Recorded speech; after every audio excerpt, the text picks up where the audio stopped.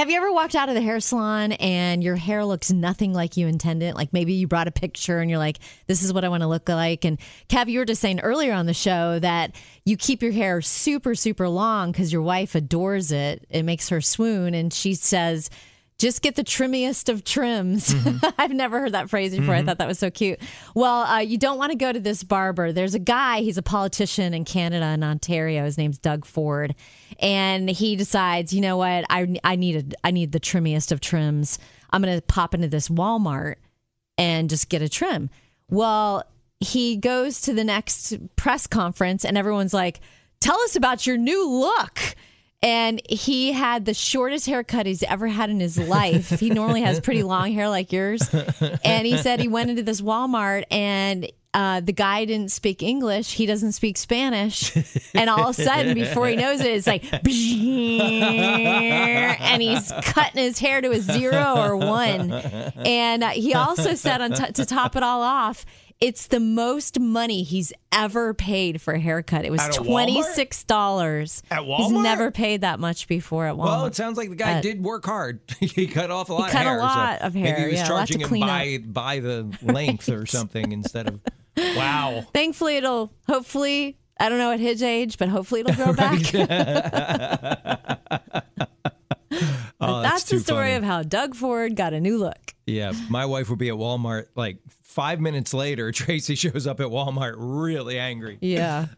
What's the hardest thing you've ever been through? Coming up, this teen coped with a tragedy in the most incredible way. This is your guaranteed to put you in a good mood story of the day. Good news. What would you say is the hardest thing you've ever been through?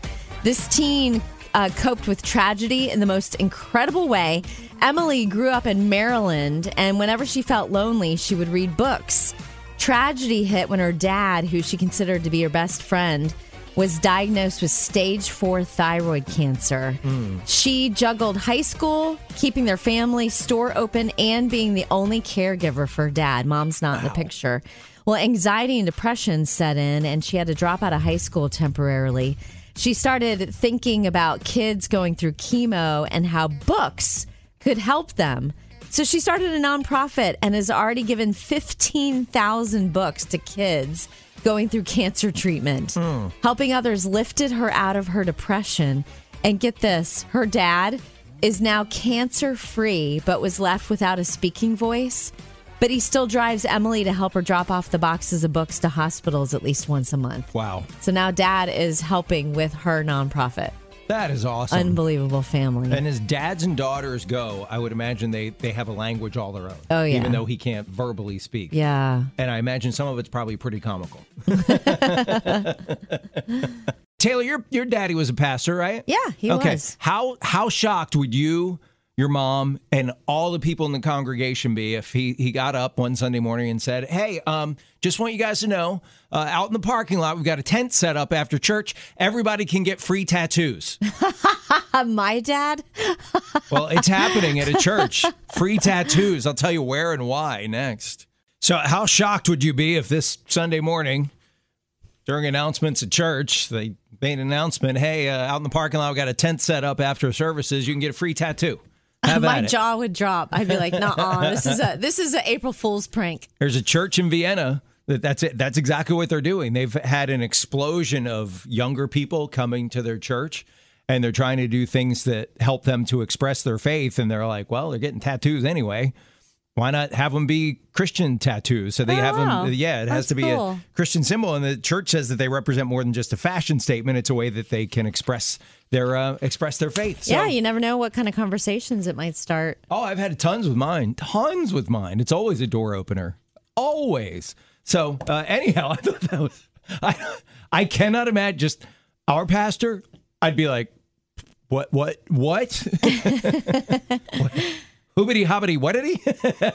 I had to Google it. As of 2019, 30% of all Americans, I know that's in Austria, 30% of all Americans have at least one tattoo. Wow, there you go. I'm becoming more and more bizarre. No, you're still with the 70%. Yeah, so. That's true. But that was back in 2019. I wonder what it is in 2023 now. So you got this. I wonder, will churches or in other places hear about that and go, that's a really good idea. We should totally do that. Yeah. It could be. I mean, hey, meet the people where they are, right? I just looked it up, and nearly half of young people older than 18 have tattoos. In the U.S.? And the older they get, the more likely they are to have them. That makes sense because it's supposedly illegal under 18 to get one. Ooh, I didn't know whether that. mom and dad signed for it or not, it's supposedly illegal. The ACLU may sue to make it so your 5-year-old can get a tattoo. I'm not sure. I wouldn't be surprised. But anyhow, so yeah, this church in Vienna, they're giving out free tattoos. So don't be surprised if it's coming to a church near you soon. We're talking about this church in Vienna is giving free Christian-themed, church-themed tattoos to people that go. What about if you and Glenn? Okay, that was in Austria. Where did you say you're going on vacation? We've been to Austria, but we're going to Slovenia. This time. I wonder if is that the same general area, right? It's just south of Austria. Yeah. Okay, suppose you guys are on vacation in Slovenia and you pop in for church on Sunday morning, and they go, by the way, we are having free tattoos in parking lot after service. Get you a tattoo. Would you and Glenn sign and be like, this will be a great memory of our trip. It'll express our faith. Let's do it. Can you see you guys doing that? Can you see us doing that? No, but you not claim. In a million years. Right. Not work you, but you claim. I can't commit to a tattoo. Are you kidding me? I've never experienced vacation tattoo or vacation tailor. You say vacation tailor is way different than work tailor. I only know work tailor. She's more laid back, so, for sure. Could you try to put yourself in vacation tailor frame of mind? You're in I don't know, skipping through the hills of Slovenia. You're enjoying the borscht. You're all swept up in all things Slovenia, and they say free tattoo in parking lot. No, but here's my question: could you see your wife doing it? Oh yeah, totally. Is she going to jump on the tattoo bandwagon? No, but you? in that setting, I could see her doing. Like if we were we're taking a 35th anniversary trip to Europe, and I could see her being like, "Come on, let's do something to commemorate 35 years."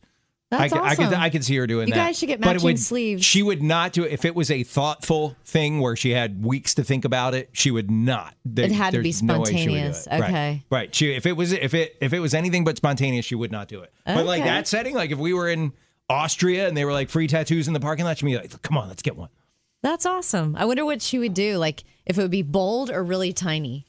Oh, totally tiny. Because she doesn't like to draw attention to herself. Where only she probably I don't know, inside of her elbow or something. Yeah. Something like that where she could cover it up if she wanted to. I have a friend who inside each of her wrists, when her daughters reached a certain age, she had them sign their name, like write their name.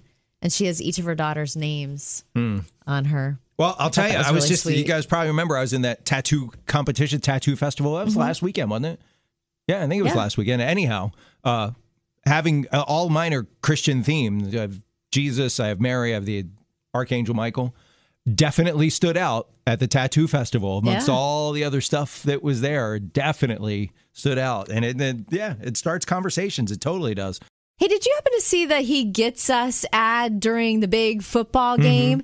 It's the largest campaign and opportunity in modern history to tell people about the real Jesus in the Bible. So needed right now, too. I mean, so many people are experiencing anxiety or loneliness or broken relationships. And these spots are meant to point everyone to the person that can help them heal, Jesus. And you know what? They're starting a whole community around the He Gets Us campaign. Yeah, you can stay involved and be part of the movement. I've already started this and it's pretty cool. I just texted the word fans to 70193 and I already started getting information. I'm going to get updates and you can get guides to study the Bible. It's so cool. Taylor, you're just a part of a community of more than 45,000 people who have already joined up. Why don't you join today? It's super easy. Just get out your phone and text the word fans. Like, I'm a big fan. Fans, F-A-N-S, to the number 70193. Hey, do you wish you had more time with your family? Coming up, the things that are getting in the way.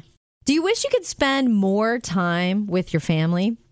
These are the things that are getting in the way. They studied moms and dads with children at home and found their work shifts are the top cause hindering family time, followed by homework and, social media use, economic pressures, and after-school activities and sports,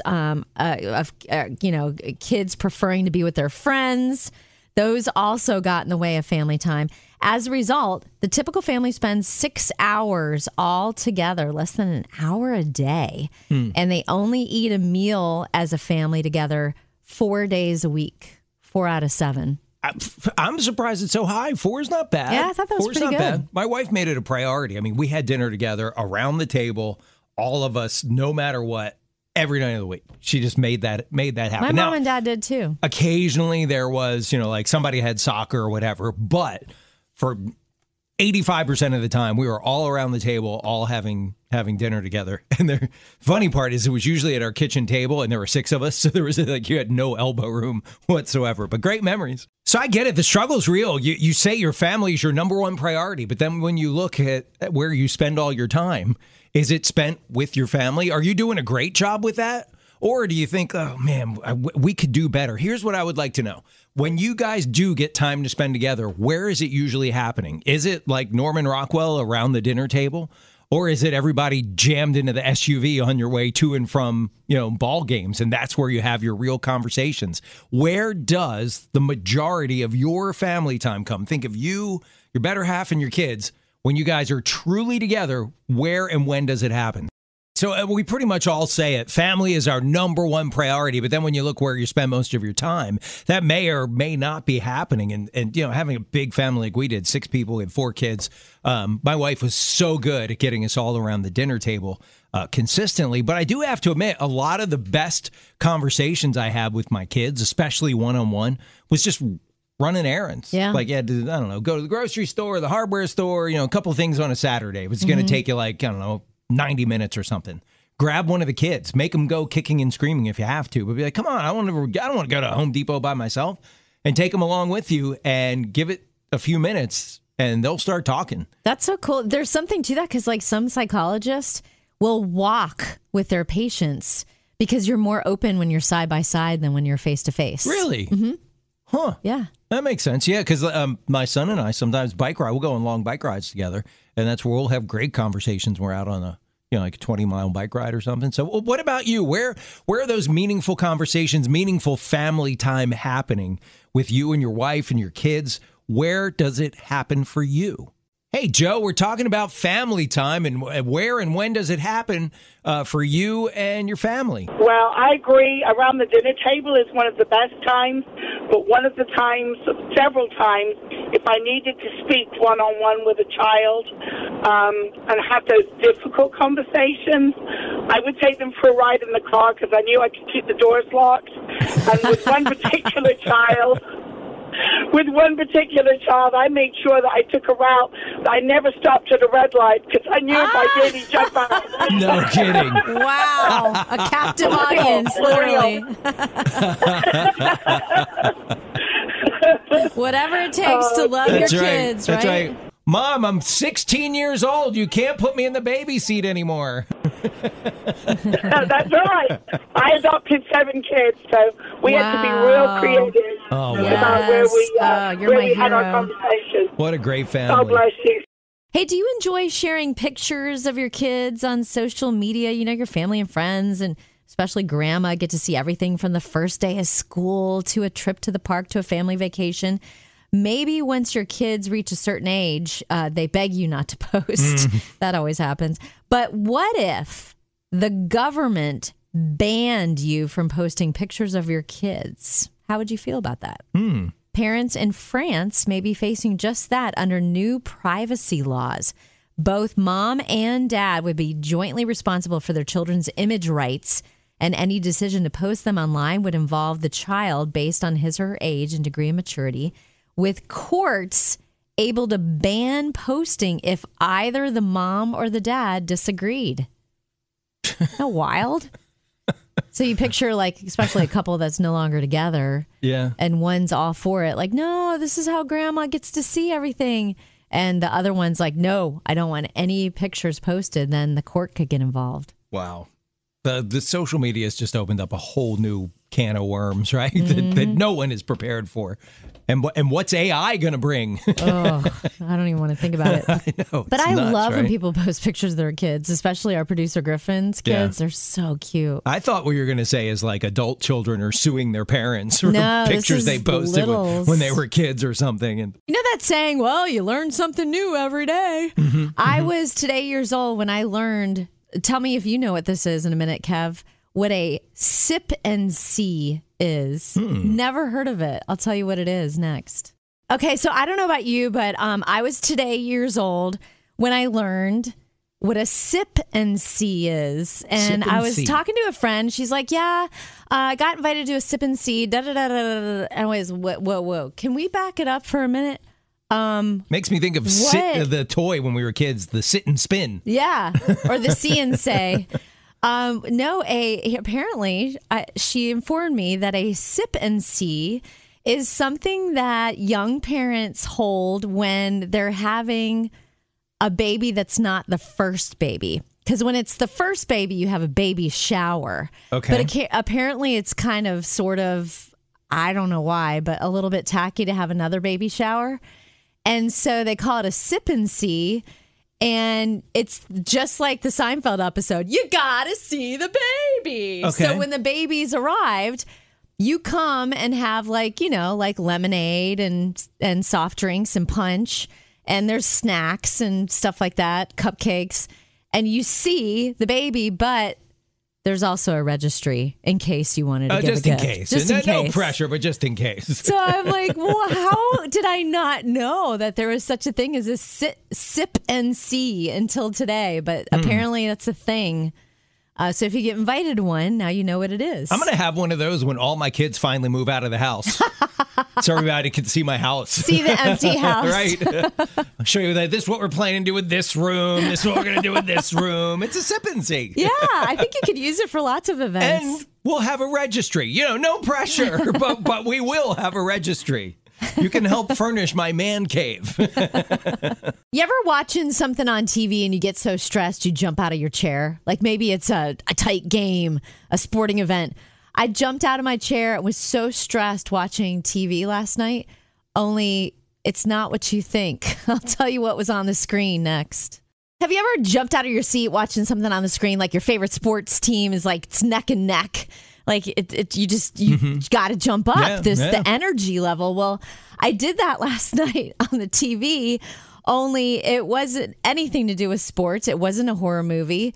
It was a little documentary that my husband popped on about mountain goats because he knows I think they are the cutest animals ever. Okay. And so they start showing this little baby mountain goat, and he can't find his mom. Aww. And he's going meh.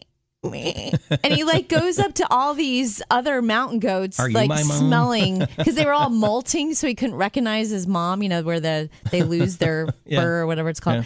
Yeah. And so he'd sniff, "Are you my mommy?" And they'd like, "Get out of here, kid." And I was like, oh, "That's so mean. Where's his mom?" Like I just started getting so stressed out, and it just kept going and going. And I'm like, and they're like, "It's getting dark." And he still can't find. And finally, he very cautiously goes up to one goat, female goat, and it's his mom. And he like starts jumping around. He's like, "Mom, I found you, Mom. I'm so happy." And they bed down together for the night, and he's still jumping up on his mom because he's so happy. And I couldn't help but go, what a terrible mother. She never looked for him once. But the whole show was quite stressful and riveting, and I was so devastated. It was emotional for you because you were applying human emotion to the animal kingdom. He was crying. Okay, same thing. A similar situation happened to Tracy and I on vacation one time with baby sea turtles. I'll tell you about that next. So Taylor's watching a nature film about mountain goats, little baby mountain goats separated from mama. It struggles, finally finds mom. And you're like, oh. I was so stressed out. Well, we tend to apply human emotions to those animal films and stuff. But Tracy and I had that happen in real life. We were in Cancun, Mexico on vacation. Fabulous vacation. And there's a sea turtle conservatory there. They want to promote the sea turtle population. So they have all these baby sea turtles that they take care of until they're ready to swim out into the ocean. Mm-hmm. And I mean, these things grow to be like massive, right? But these little sea turtles are like diameter, like the size of a softball, and they're flat. You know, they're really tiny. Yeah. So they have hundreds of them in these little crates, and they're ready to be released into the water, and you get to assist. They have everyone line up, and they hand you like it's a coconut with the turtle's in there because they don't want you to touch the turtle. They're like, just put your hand over the top, keep the turtle in there, and when we will release them one at a time, you release it, and he'll like run down to the ocean, and off he goes into the tumbling sea. But they tell you ahead of time. Now, when the predator birds see that we're doing this, they will start swarming around, and some of the turtles won't I make cannot it. handle it. And they're like, that is just nature. No. That is what happens. And if you're not going to be okay with that, you might want to go back to Those the hotel. birds can eat bologna instead. I would have to go back to the hotel. Stand there with a bucket of like boardwalk French fries. Here, have the French fries. Leave the turtles alone. Right. I couldn't do it. My heart couldn't take it. Right, but you look at all that and you're like, okay, this is nature. This is like part of God's Did great you design. stay? Is that it happens like this? You're like fearing for the turtle. Meanwhile, the bird is like, finally lunch. Did you stay? Oh yeah, we totally released them. Absolutely. How could you do it? I couldn't. My heart couldn't take it. My little turtle was slow. I nicknamed him Seabiscuit after the horse that won the Triple Crown. I'm going, go Seabiscuit, go! And he made it into the water. And there were for whatever reason that day, there were no flocking birds, and I think all of them. Did Tracy's make it? Yeah, I think all I was like waiting for the hundreds of them that were released that day. So far as we know, they made it. But we didn't stay to like watch the aftermath. We were like, okay, bye. Have a good life, turtles. And we went back to the hotel and sat by the pool. Yeah, because that's what you want to believe. Right. And they lived happily ever after. Hey, if you listen to the Kevin and Taylor show, it's evident that you love music. So check out this evidence of how powerful music really is. New research shows that listening to your favorite song makes your medication more effective. Isn't that crazy? They already knew that music can get rid of your bad mood, help you with pain and anxiety, but this is the first time that they learn music makes your medicine work better. In fact, patients getting chemo even had less nausea when they were listening to their favorite song as the chemo went in. I wonder if doctors would say, is that placebo? Is it just because, your mood is enhanced, so everything seems to be better? Right? Shows you the power of your whole body, like your attitude, all that. Yeah. But that about, even if it is like psychosomatic, the fact that it makes your medicine work better. Well, think about when you work out, right? If you're working out, you probably don't put on ballads. No. You put on upbeat music that's going to get you going. So maybe, if it has that effect on your ability to work out harder, why couldn't it make your meds work harder? Yeah. Coming up, have you ever had to go to extreme lengths to keep a promise? Have you ever gone to extreme lengths just to keep a promise you made to somebody? Well, Tiffany definitely did. She was madly in love with her husband, Andy. He served in the Iraq War. And during his deployment, he wasn't able to come home when his daughter Marley was born. He met her when she was 11 months old. And then they ended up having a son as well. But just before he lost his life in the war on Mother's Day, Andy had a phone call with Tiffany. And he had no idea he was going to step on an IED the next day. And he made her promise that she would go to college no matter how long it took. Well, Tiffany is now 41 and she just graduated from college. Wow. She had a huge impact on the young women she studied with. They called her a brave, compassionate, loyal sister who's inspired them. Wow. What a story. So we should swap some stories about times you've made a promise, right? And it's been hard to follow through on. I think we've all found ourselves there, especially with your kids, right? That's why parents always say, we'll see, instead of okay. So I can get us started in a minute with one that my son, when he was little, called me out on something. We'll talk about that next. So we're talking about hard promises, times that you've made promises and then you had to go to extraordinary lengths to keep them. This technically isn't a promise, but it's a behavior, something I told my son, this is something we're going to do. This is something our family is about. And this is when my son was little. He was probably 5 or 6 years old. Anyhow, I've always had the habit of carrying around gift cards to fast food restaurants to hand out to people who are asking for money or that need help or whatever. I'll give them the gift card. So we were living in South Florida at the time on a divide, and we're driving down a divided highway. And we were sitting at a red light, and a guy on the opposite corner. We were going north-south. Guy on a very busy, I mean, it was a big junction, right? Guy on the opposite corner had a little sign, was asking people for, help. And I'm just sitting there. I saw him, but didn't think anything of it because he wasn't, in our path. Couldn't hey, come over here. And my son said, Dad, aren't we going to help that guy? And I said, well, he's on the other side of the highway, son. And he said, you said whenever we see someone, if we have a gift card, we're going to try to help them, and you have one. It was up in my visor. So, yes, we drove up a block, made a U-turn, made a right-hand turn, made a U-turn, came back so we could give the guy a gift card. Were you late for whatever you were trying to get to? I don't remember, but the point of the story is that sometimes, especially when your kids are little, you have to follow through on stuff like that, or they're going to think like, oh, yeah, Dad meant we help people when it's convenient, not we just help people. So, and by the way, Kyle still does that now. He'll get a gift card when he can afford it, and he'll give it out to people, and he's a grown man now. Cool. Love to hear from you. Promises that are hard to keep. Give us a call. Talking about promises you've made that were extraordinary to keep, and all started by that lady who promised her husband right before he passed away she would go to college someday, and after she raised her kids, she did, and she graduated. And this is nothing like that story. I made a promise once and felt obligated to keep it, and it ended up getting me in big trouble. When I was in high school, I rode the same bus with preschool through 12th grade. We all were on the same bus from Jupiter to West Palm Beach. And one day we got some sugar cubes in chemistry class, and I had them on the bus, and most of us had never seen a sugar cube in our lives. We didn't have parents that are like, 1 lump or 2. And so all the kids were like, wow, I want to see. Oh, can I have it? And I very sarcastically, very mockingly said, yeah, I'll bring you all sugar cubes. And all the little kids went, yay! It was like spontaneous joy, eruption of cheers. And so I told my mom, I said, Mom, I have to go to the grocery store. She's like, why? I said, well, I promised these kids sugar cubes. So my mom took me to the store. I came home, put them in little baggies. And the next day, I passed them all out. And I got called to the principal's office.